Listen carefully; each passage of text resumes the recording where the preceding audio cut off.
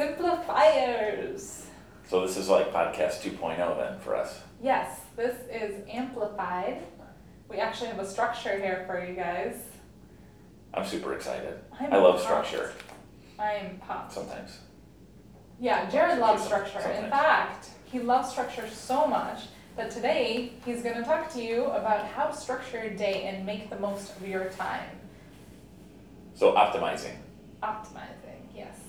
Hit us with it. How do you start your day, Jared? Oh, How do you make the most of your day? How do I make the most of my day? Planning. It's pretty simple. Like, oh, it's simple. You know, I'm always reminded of how happy I am that the company is called Simplify, because truly everything is really simple. Yeah. But it's really simple. I Yeah. plan my day. I have a plan for my day. So when I wake up, I look at my calendar. I write down the things I need to do that day. Mm-hmm. No more than 3, right? So like the 3 steps or less thing, I apply that to my goal setting every day. I'm going to get more than 3 things done, but there's usually only 3 things that are really, really critical. Okay. And there's like 10 things that are like, whatever, doesn't really matter. So I figure out what those 3 things are, and then I look at my schedule, and I actually put blocks on my calendar to make sure that I get those 3 things done that day. And then I just hold myself accountable to making sure during those times I do them. Okay. Now if I have like my whole day open, which never happens, then I'll schedule them first thing, like 7, 8, 9 a.m. done. So what if you can't complete those tasks within, like you just kind of didn't give yourself enough time, or you were really pushing it and you had such a big task, but you're like, okay, I have to finish it in this hour. What if you didn't? What if that, because that happens. So what if you didn't finish it in that hour? And then it pushes on to the next hour. That happens to a lot of people. So what do you do then? Okay, so that's a great point. So I mean, I haven't worked for anybody for 15 years, 20 years, since I was in the military. So when I was 23, for 14 years, I haven't worked for anybody. Mm-hmm. So if I don't get my task done, that's what the nights are for, right? So I guess an example would be, today we're recording a podcast, right? Mm-hmm. We're going to be done at 2 o'clock. Because at 2 o'clock we have a meeting, we have an agent coming in You to mean our 3? office. I mean 3, yeah. I mean 3. So at 3 o'clock we have an agent Not coming that in. people know what time it is. No, but the point is, at 3 o'clock someone's coming in.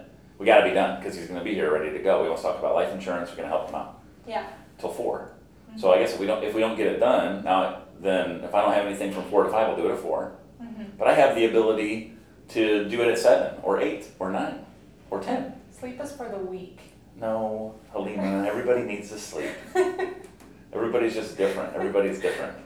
But so I'm not the right person. I mean, if I worked for somebody and I had tasks I had to complete, like I had to, it was my job to complete them every day, then I would stay late to get it done. Yeah. I would block my schedule out. If I didn't get it done, I had to push it back. I'd stay late and I'd do it.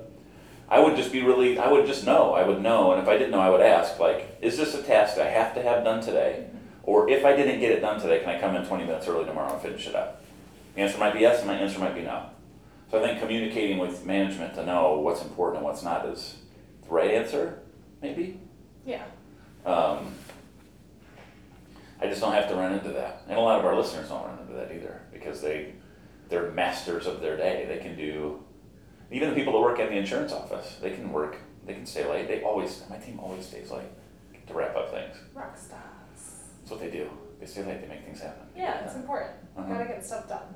Yeah, so I think it's just about planning the day. Writing down the 3 things you have to do, blocking time to do it, and then doing it. It's really easy, actually. It's really simple. Guess what percent of people do you think actually sit down and do what I just said, plan their day out? Just give me a percent of people you think that do that.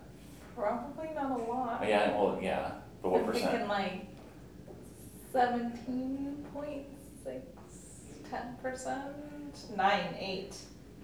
No, it's less than 2% of people actually plan their day to the point where they write down the things. Now, some people will think about it, but to actually write it down, block it out, make it happen, that's less than 2%. Wow. 17 was a jump. That's okay. That's good. It's You too put a high. you put a decimal point after it, so it sounded like you knew what you were talking about. Yeah, I like to be specific. 17.6%.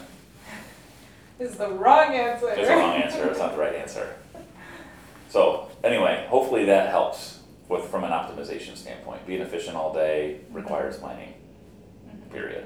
And if you're in a management position, asking your team to write down the 3 things every day and then block their day out, and then holding them accountable to getting their stuff done is the right answer as a manager. Because the team's likely not going to hold themselves accountable to it initially. You have to do it for them. Make sure they know it's not okay to not follow through on that stuff. And I'm pretty laid back. If they stay an hour late, they can come in an hour late or leave an hour early. Mm-hmm. But you know how often they hardly ever do that. I feel sometimes, man, they're good. My team's good. They're good. They are. Jeez. They'll be there, morning meetings every day, they'll stay late. They're a good team. They're You a got a good good team I do have a going. good team, for sure. Yeah. I have a good team. So good teams definitely help, but if you don't have that good team, be sure to hold them accountable because time management is very, very important. Yeah, and that's what creates a good team, is holding them accountable. They don't just come in one day, like all of a sudden, and they're great. You have to follow through on creating a culture of accountability. You have to make sure you meet with them all the time. They have to know that you care about them. Yeah. If they don't think that you care, they're not going to work hard for you. So if they know you care, that also gives you permission to be hard on them too. Because when you are hard on them, they know it's coming from a good spot. Yeah, they respect you. Mm-hmm. Yeah.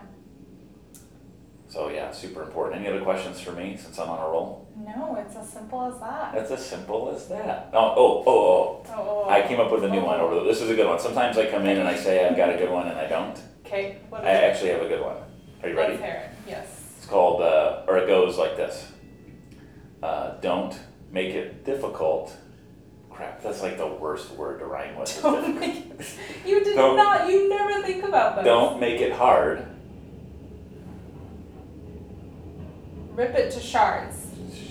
Yeah, I was gonna say charred till it's charred. Cook it till it's charred. Bam. Don't You're make welcome, it hard. America. Cook it till it's charred. That's right. That was actually not bad. No, it was pretty good. And it hard is a difficult word to rhyme. But nobody eats charred. Like, why would you cook it till it's charred though? My dad eats things that are things till they're charred. If I make burgers, he's like, I want it well done. I want it burned. Well, there you have it. Don't All make right. it hard. Cook it till it's charred. Happy day, simplifiers. Peace.